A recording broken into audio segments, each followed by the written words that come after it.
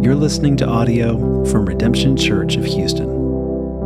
We are a people who believe that Jesus has invited everyone into his radically inclusive, world-altering way of love. That means that when we gather on Sunday mornings at 10 a.m. or in homes throughout the week, you are welcome here. Regardless of your social status, gender, race, sexual orientation, or politics, we want you to fully and actually join, grow, worship, and serve with us. Whoever you are, whatever you've done, Jesus invites you into his radical love just the way you are. And so do we.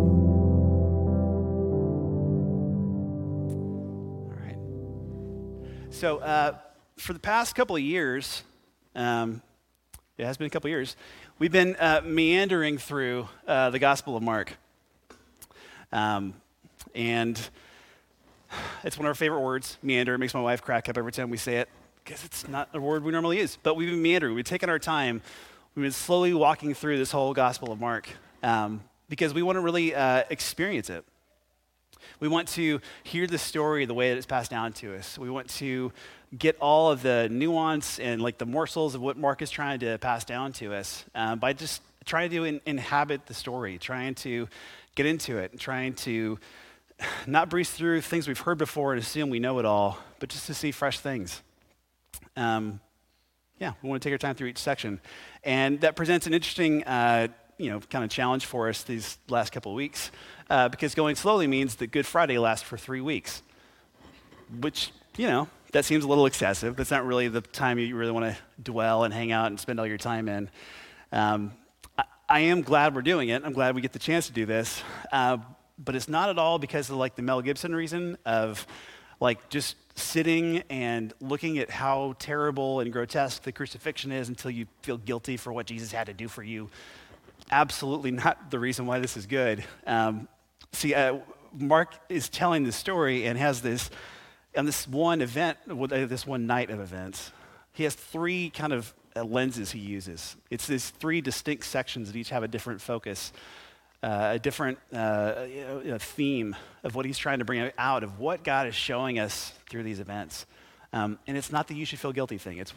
I think it's way, way better news than that. And I really hope that we can find some help, some encouragement, that we can really actually worship and see God's love that goes way beyond some dominant theme of someone getting punished on our behalf. I'm Mike, by the way. I'm one of the pastors here. We changed up recently how we do things. Now we do like the announcements and the intro at the beginning. I used to do that every week, and now I forget that I never actually said my name. So, Mike, hi. Nice to meet you guys. So this passage this week has been really helpful to me. I felt a little bit disconnected from myself and disconnected from God. It's the kind of feeling that's not overwhelming. Like it doesn't hit you all at once. You don't really know. It kind of builds slowly until, it's hypothetically, it's some random Friday night and you're in the church parking lot with your wife for some fun event and you just start crying. You don't know why.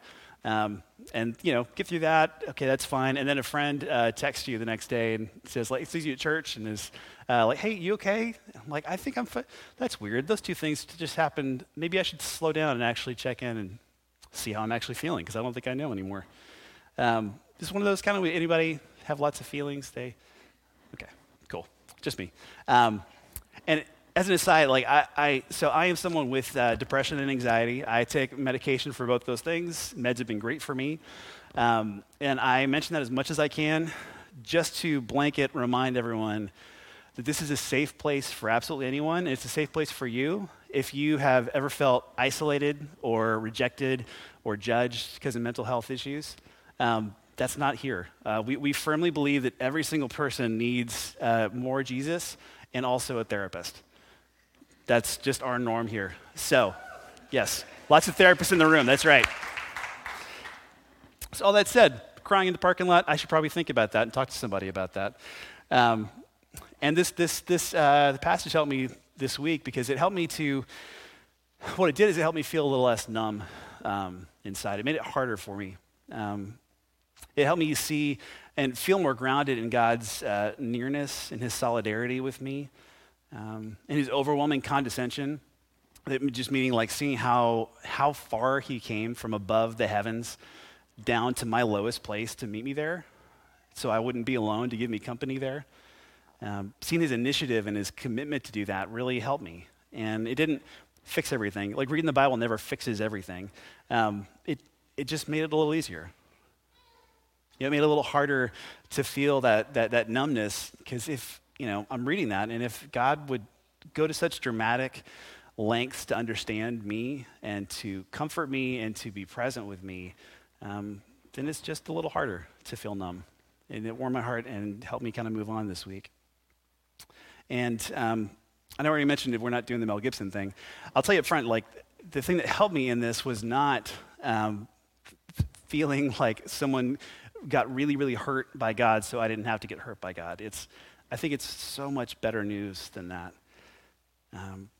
Because see, what I found is that I have a God who not only is with me, I have a God who went ahead of me to my lowest point, so that when I got there, he was already waiting for me. Like I couldn't get to a place where I was alone, because wherever I go, he's already there. And he's done that for every single one of us.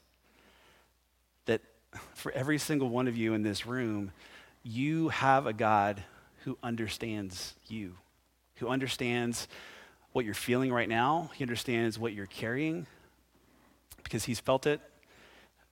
He's carrying it. He's carried it already. He was lifted up high on the cross to proclaim to all of history that everything you're carrying, he has come to carry it with you.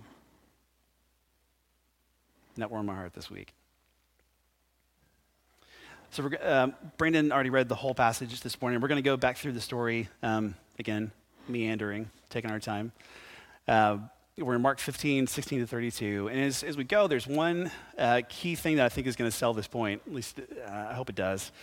What I want you to think about is pay attention to how much time Mark spends talking about the physical suffering of the crucifixion. Which sounds like a trick question. It's not. Because the answer is, it's like basically half a sentence. So verse 24, he says, and they nailed him to the cross. And that's it. And it's not to say the cross wasn't that big a deal. It absolutely was. It was excruciating, because the word excruciating literally means being crucified. It's terrible. It's absolutely terrible. But the gospel writers don't spend much of their time on that aspect of this event, this experience. And I don't think that's something that we can just ignore as like a mistake or a coincidence. I think if we want to hear from Mark and really see what he's trying to communicate to us, there's a clear theme in this part of the story. There's, like I told you, there's different lenses. And the lens this week is on the mockery that Jesus suffered. This whole passage is going in depth to describe the mockery, the humiliation, the dehumanizing experience of Jesus on the cross. And he's telling us about what Jesus accomplished in his crucifixion. But what he describes is not accomplishing physical suffering, it's humiliation. For some reason, Mark and the rest of the gospel writers think that Jesus' experience of humiliation is the thing that he accomplished. And something I know I've missed before, it's just not emphasized that way in most of our culture and most of our experiences. And I'll talk more about why I think that is later on. But for now, let's just go through the story and see if Mike's full of it or not. Today I'm reading out of the Message translation. We intentionally use a lot of different translations here. We switch it up every week, just depending on what we're trying to get across and what we're trying to pull out of there to see in the text. The reason is we like reminding ourselves that that the Bible wasn't written in English, spoiler, and so every single translation of it is an interpretation of some kind. Every time someone's moving something from one language to another, they're making a lot of choices about how to say this word, how to say this phrase. So there's no true English translation. There's no more trustworthy one. They've all got strengths and weaknesses. They're all good and helpful. The more we have, the better off we are. So this week, it's the Message. It's the one that I wanted to read through. And we're in chapter 15, starting in verse 16. And one more before I actually read the verse. Just to remind you where we are in the story. We are on Good Friday, on the evening of it. Last week, we got through the section where Jesus has had the Last Supper with his disciples. He's been betrayed by Judas and arrested. He's been tried before the religious leaders. He's just been tried by Pilate and condemned to death. And that's where we pick up this week in the story. So in verse 16, it says that the soldiers took Jesus into the palace called Praetorium. And they called together the entire brigade. So Jesus' trial in front of Pilate was at the palace. It's over, so they lead him into the courtyard. They're about to start the progress toward the cross. And the first thing to know is that these soldiers, they're not Jewish. They're not locals. These guys they're Roman soldiers. They're mercenaries. They are a peacekeeping force in a foreign land, in a foreign occupied land. And we still have Americans doing that today. That is still a common understanding, like a situation that we can see that's really tough. It's kind of an impossible situation for peacekeepers to be in, where they are a few people in this massive city and they're the enemy and they're in charge, but no one wants them there. So they constantly feel under threat. And these soldiers in particular, this is the weekend of Passover. This is the week of the year where Jerusalem is going to swell, and all these people are going to come from all over the place to fill the city up, to have their biggest festival of the year. And these guys are just on pins and needles, just waiting, hoping they can make it through without some big incident happening. So there's so much stress. There's just so much tension and angst. And here they are in the middle of the night before the festival, and they've got the King of the Jews. What do you know? This is a great opportunity for them, because they get to let their worst, feelings and ideas and egg each other on and take it all out on this guy who's completely at their mercy. That's an awful place to be if you're Jesus. It's not where you want to be. Because, they're already going to kill him, but soon they're going to kill him, but they get to humiliate him first. They get to make themselves feel better. You think about some modern things, and I say modern, then I remember how young all you guys are. So there was this invasion of Iraq. It was maybe before some of you were born, babies. But America, it was over there, and there was this prison called Abu Ghraib, where some American soldiers did almost the same thing to some Iraqi prisoners. They were in a bad place. They were really stressed out. In this impossible situation as these foreign peacekeepers. And they egged each other on, and they took out their frustration and their fear as violence and humiliation on some soldiers or some prisoners who they had total power over. It still happens, and it should turn our stomach. We saw photos of that, and it should just make us nauseated, because it's wrong. It's to see someone belittled and dehumanized and brought down that low. It's just a terrible thing to see. But that's what they're going to do to Jesus. So they pull him out in the courtyard. They call their friends together. They say, "Hey guys, come here. Look what we got. Look what we got." In the next verse, they talk about what they did. They dressed him up in purple, put a crown plaited from thorn bush on his head. They began their mockery. "Bravo, King of the Jews!" And they banged on his head with a club and spit on him and knelt down in mock worship. So they decided just to take Jesus' accused title, King of the Jews, and just lean into it. Because this guy's a king, well, let's give him a coronation. Let's give him a Roman triumphal entry, which means you give him a purple robe, because that's the royal color, this expensive color to produce, and let's dress him up so he's ready for the occasion. Let's make a crown. He's a king and needs a crown, so let's make one. Let's make it out of thorns so it hurts, and it's even more humiliating and mocking, because it's not just hurting the guy, but it's doing it with this symbol of royalty, with this symbol of his office, that they're making fun of it. They're ironically pointing to the truth that he is the king.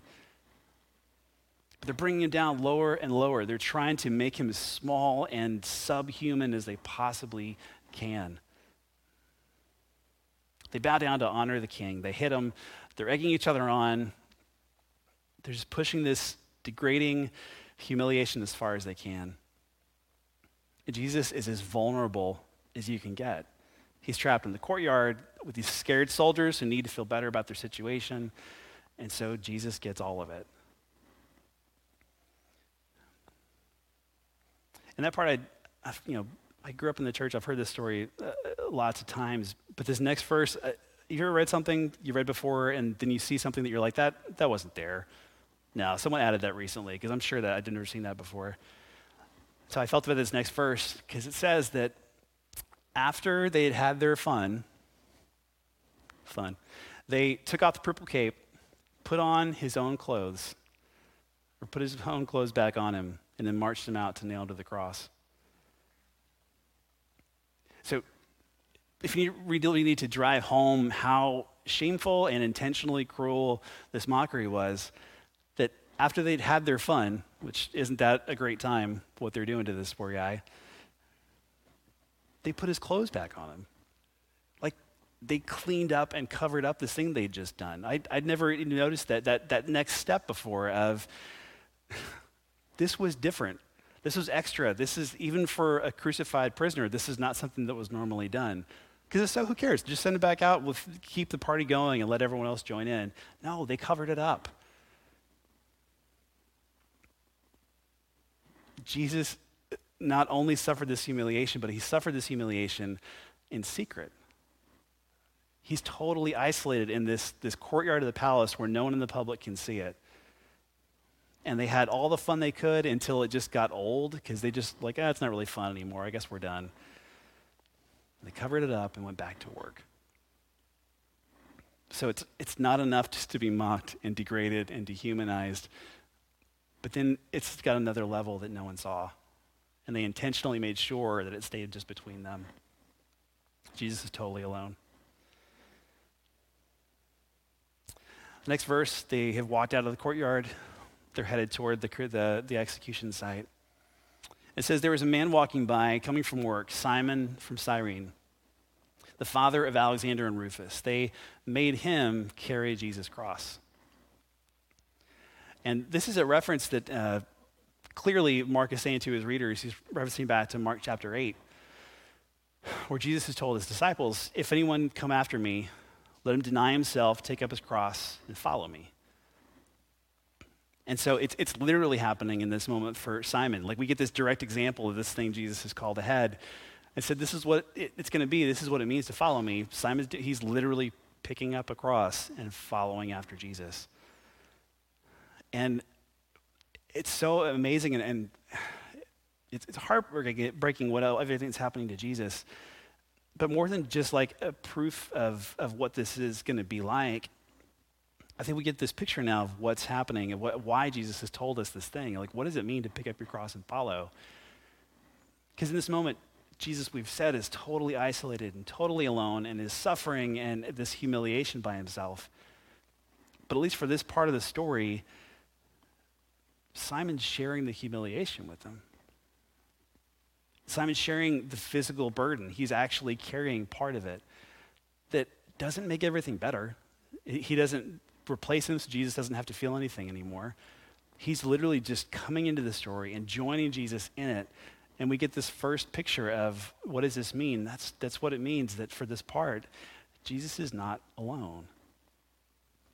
He has someone sharing the burden with him. He has someone sharing the humiliation. For Simon, it's not, everyone doesn't like respect him more for he's in the middle of it.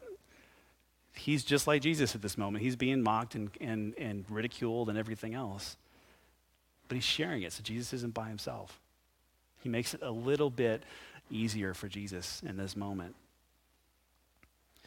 And to be fair, Simon was told to by the soldiers. He wasn't just some amazing guy who jumped out of the crowd and said, I'll do it. He was committed to, but he's still sharing it. And I think we know just how impactful this was for him, of what this did to Simon and actually his whole family, because of the fact that he's named, we know where he's from, and then we know his two sons' names. This is not a long book. This is not lots of space to just add lots of random trivia as you go through. And the reason why they're there is because we know from later on in later documents that Alexander and Rufus and Simon, they were all part of Mark's church. These guys were leaders in the church later on. They're the reference later. This whole family had their lives changed because of what Simon got to experience here. It was this terrible thing that he had to go through, but it changed him because he shared the burden. He saw what that did, and it changed his heart.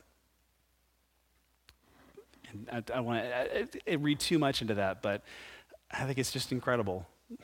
That imagine being in this church, and Mark has just written this book, and you're reading through it, and they mention Alexander and Rufus. You go, oh, it's Simon's boys. Oh, yeah. Wow. Because it's to them. There's an audience for this letter. Verse 22. Soldiers brought Jesus to Golgotha, meaning Skull Hill. They offered him a mild painkiller, wine mixed with myrrh, but he wouldn't take it. So Skull Hill, this name makes it pretty clear. This is not a good place. It's a notorious place where the lowest of the low are put to public humiliating death. They offered him a mild painkiller, but he refused it. And I don't think he's being masochistic here. I think this is actually where we really get some more depth into the big idea of the story today.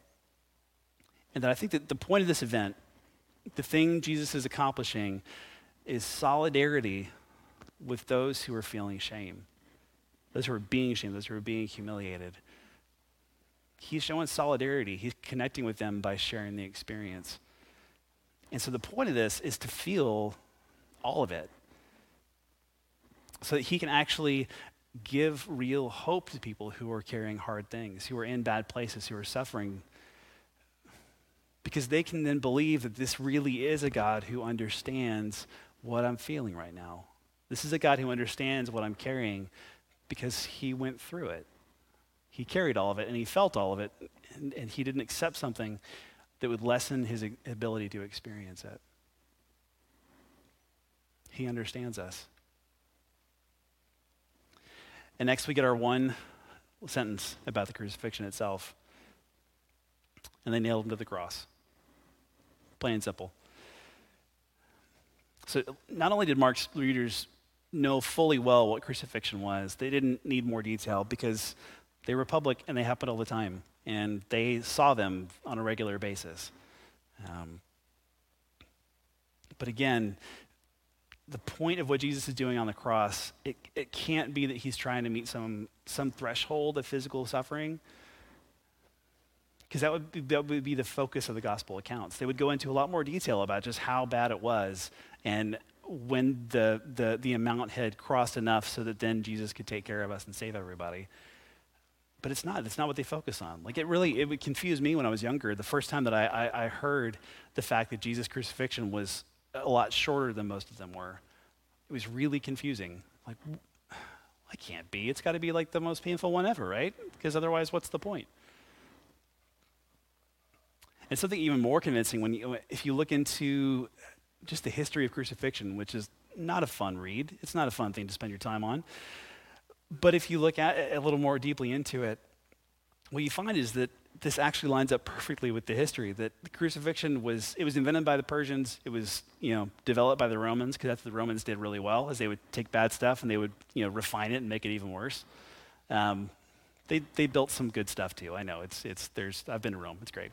But they designed crucifixion not to maximize pain, but to maximize humiliation. This whole thing was designed to be dehumanizing. It was reserved for the lowest of the low. Roman citizens, there's writings where they literally don't have words for how inconceivable it would be for a Roman citizen to have to be crucified. It's unthinkable because that's not for real people. Crucifixion is not only just for slaves, it's for rebellious slaves. It's for the lowest of the lowest of the low. And that's the whole point, is to make sure everyone knows how subhuman these people are. It is peak scum of the earth. Let's figure out what process we can make up to drive that home, to broadcast that message, to make it as clear as we possibly can that these people shouldn't exist. They were just garbage. They were discarded. They didn't deserve a respectful execution like, real people did. And they would do these crosses, the crucifixions, at public places. They were always on highways or like in a town square. They were in a place where the populace around them would walk by that morning. or the next day, because it lasted forever. And they would see it. They maximized the visibility. They maximized the shame. They maximized everything about it just to send that message. These people shouldn't exist.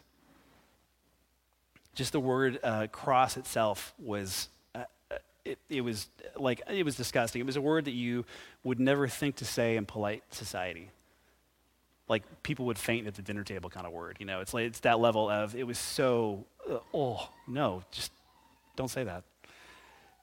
It's because it was so shameful, it was unimaginable to talk about it.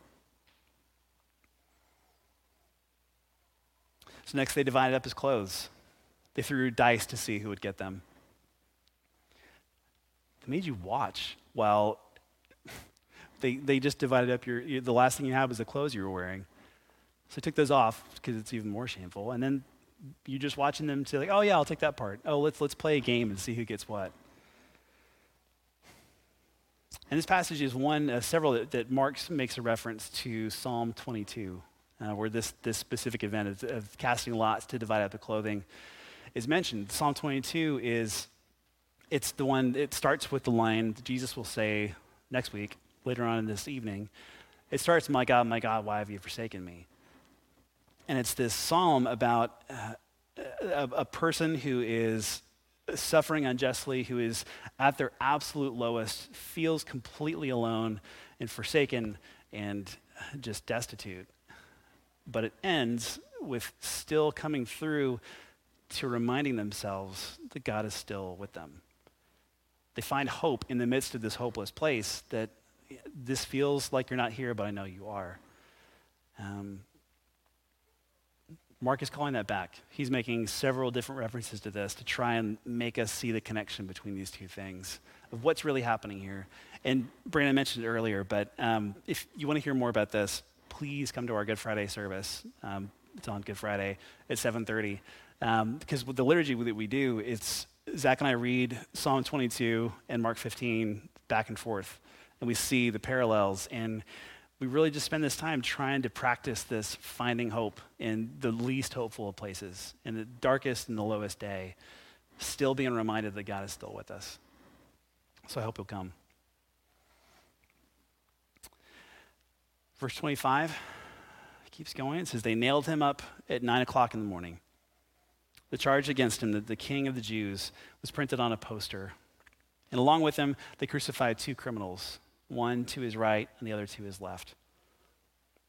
Because again, Jewish rebellion was a common occurrence. There were regular events where people would try and rise up and try and kick the Romans out.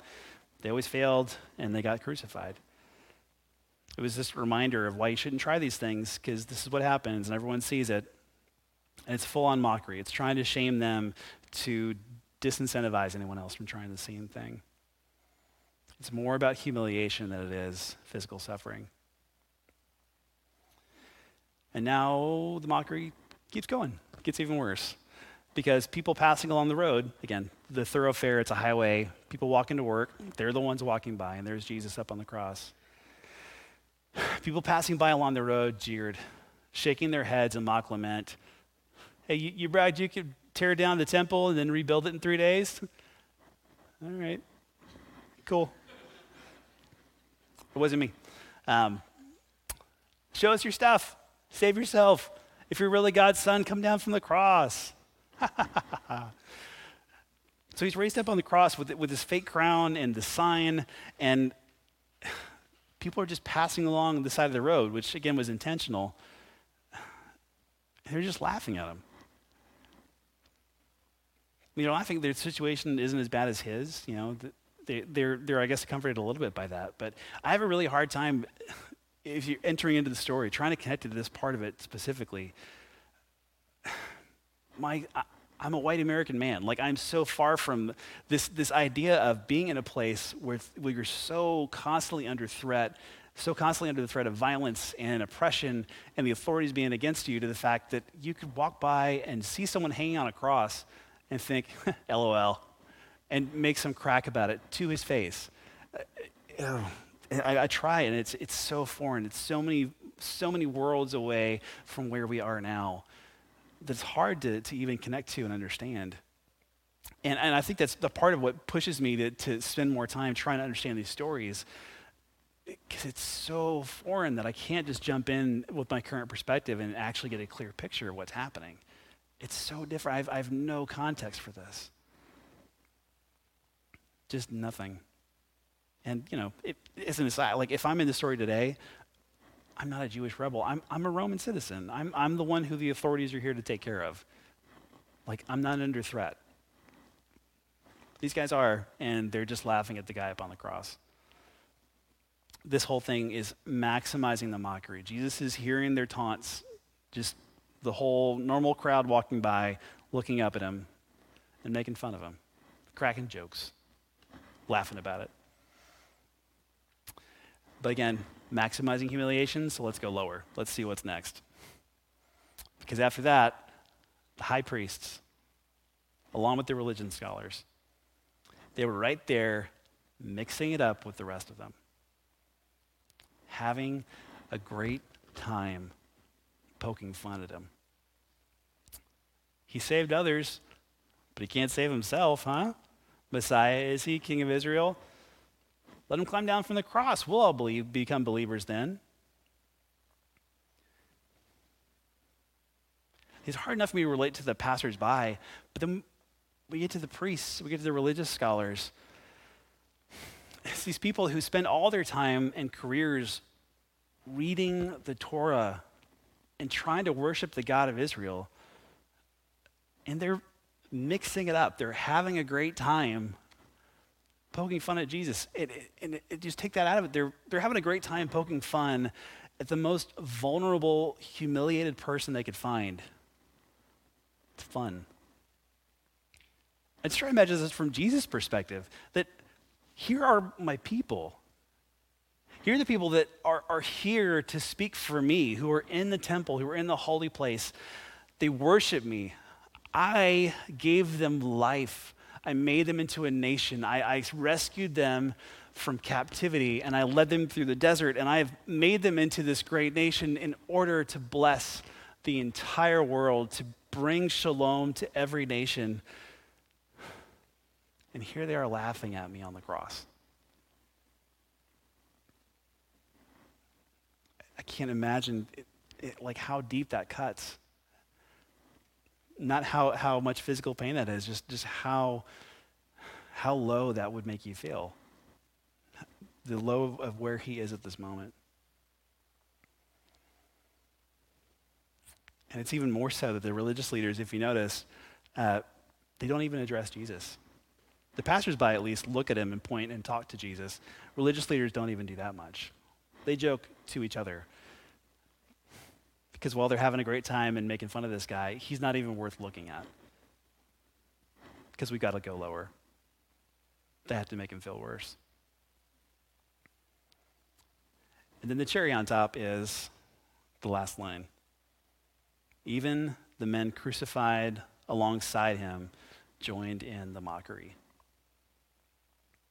So even among people being actively crucified, the most low, subhuman place that it's possible to be in this society, even among them, Jesus is still lower.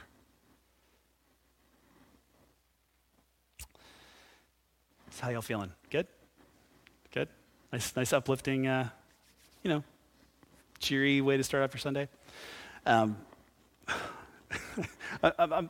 I'm sorry, because it is weighty. You're sharing in my burden right now, literally, of I've had to read this over and over this week, and I felt so physically weighed down by this story. Just reading it over and over again, and it's just relentless. It won't stop. It just keeps pushing you emotionally down, lower and lower and lower. Like, oh my gosh, this story is so dark. It's Jesus being humiliated more and more and rejected more and more and mocked more and more and more by everyone, literally everyone. But the reason why I think it's worth our time to really understand this, to really spend time and to experience that weight and that constant drawing down, I think it helps us to get a clearer view of this emphasis, of the goal of the crucifixion. It's all these repeated times throughout the story and even in the Old Testament that this is pointed to as the point when Jesus is going to be glorified. It's an insane paradox when you see how low we're getting in this point of the story. And then glorification means to lift something up. Glorification, to glorify something, is to lift it up and to point to it and to show everyone what this is and what this is like and who this is. And God is being glorified. It's on the cross that we are seeing the clearest picture of God that we will be shown ever. It's during this event that he's showing us who he is. And it should break our brains because it's so upside down and so, that's not right. That can't be right. But that's what he's doing. The glorification is in this humiliation. I love the way that Mark 8, I'll just read it to you real quick, or the text around that where Jesus had told us to take up our crosses and follow him. It's the same story where there's been a miracle. Jesus has told pick up there, Jesus warned them to be quiet about it, not to breathe a word to anyone. Then he began explaining things to his followers. He said, it's necessary that the Son of Man proceed to an ordeal of suffering, to be tried and found guilty by the elders, by the high priest and the religion scholars, to be killed, and after 3 days to rise up alive. He said this simply and clearly so they couldn't miss it. But then Jesus grabbed him in protest. This is where Jesus grabs him, Peter grabs Jesus and says, no, they can't, stop saying that, that's crazy. That can't happen to you. And Jesus turns and sees his disciples wavering, wondering what to believe. And so Jesus confronts Peter and says, Peter, get out of my way. Satan, get lost. You have no idea how God works. It's that last line. You have no idea how God works. Because how does God work? He gives himself over in crucifixion. God actively takes on the shame and humiliation, the isolation and rejection of the lowest of the low. This is how God works. Jesus is enthroned on the cross. He exercises his power over death through love. This is how God works. This, on the cross, the lowest place you could be. This is the glorification of Jesus in this humiliation. This is where he's glorified, where he will be shown most clearly to be fully God, so that we can see who God is and what he does. It's the image of the invisible God. You can hear echoes of Jesus' baptism in this moment and this thing that's happening of the voice of the Father echoing down from the heavens saying, this is my beloved Son in whom I am well pleased. It's here. He's showing us who he is. Because God didn't come as some victorious ideal of the person that we all want to be. He came as the person that no one ever wanted to be. He came as a poor, oppressed, powerless person and then kept going lower and lower and lower to rock bottom scum of the earth. He kept going lower to be an outcast and accursed and then crucified to the lowest, most humiliating, dehumanizing state that a person could get to. And that is where God came to show us who he is. And it helps me make a lot more sense of other passages in the New Testament where Paul talks a lot about the scandal of the cross. We know this phrase, American Christians love it, of like, I'm not ashamed of the gospel. And it always rang a little like empty to me of like, well, if you're not ashamed of being on the winning team, like that's not really something to be ashamed of, right? If you're just saying like, my guy can beat your guy, it's just like sports teams and boasting back and forth. I wouldn't be ashamed of that. I would be ashamed if I was saying something that was completely different and didn't make sense, that why I would ever be boasting in that. Listen to what Paul says in 1 Corinthians. He says, the message that points to Christ on the cross seems like sheer silliness to those hell-bent on destruction. But for those in the way of salvation, it makes perfect sense. This is the way God works. And most powerfully, as it turns out, it's written, I'll turn conventional wisdom on its head. I'll expose so-called experts as crackpots. fun to say crackpots. It's a fun word. But because it's not really silly to say my guy is stronger. It's silly to say the humiliation is the part where Jesus won. That's silly. That's crazy. That's nonsensical. To the audience of these letters, again, they wouldn't dream of mentioning a cross in polite company because it was so shameful. You just didn't even say the word.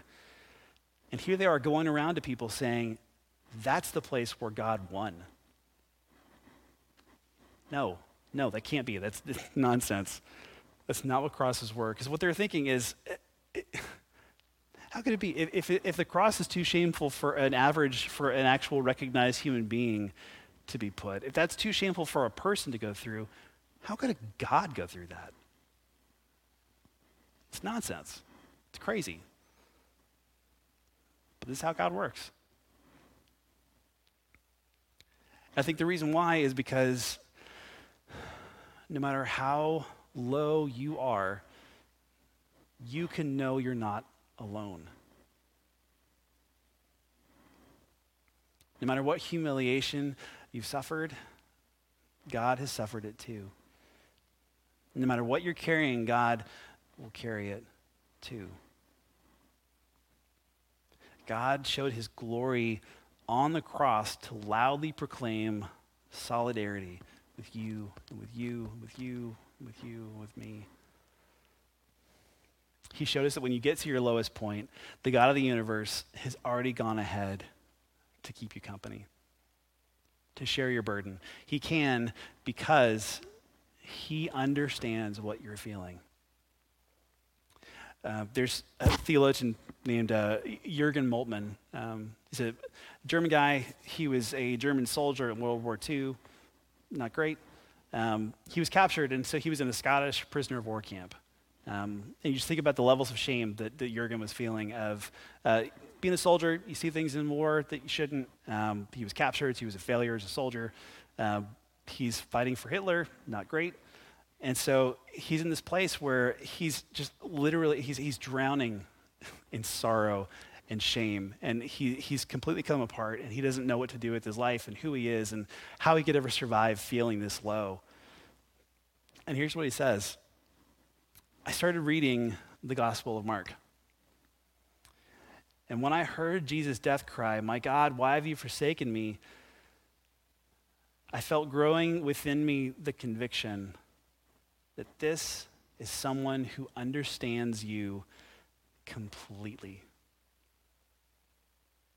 who is with you in your cry to God, who has felt the same forsakenness that you are feeling right now. In the pit of my dark soul, Jesus sought me and he found me. This is someone who understands me. It's a God who understands you, who went through and went to unimaginable lengths from above the heavens to make himself one of the scum of the earth so that he could comfort you wherever you are today. So I hope you'll hear me today, sisters and brothers, that God understands you. He'll share your burden, that you are not alone. And as this unimaginable, scandalous hope takes root in our souls, then we can more and more freely follow Jesus in doing this, in taking up the cross as image bearers of God, in sharing the burden and sharing the shame of others. We can go and find God where he already is, showing solidarity to people in the lowest places that people can be. We can experience with them the healing, restoring, unbreaking power of God's presence. He loves you. Let's love each other. Let's pray.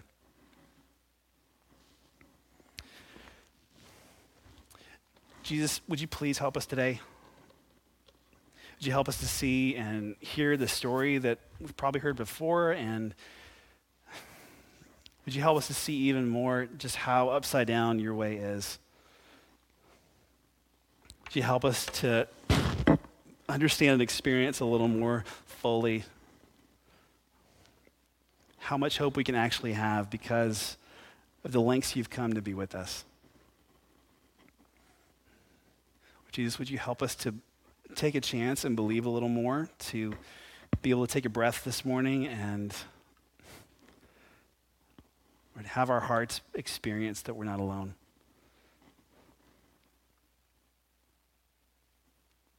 Lord, we need you to take care of us. We need you to convince us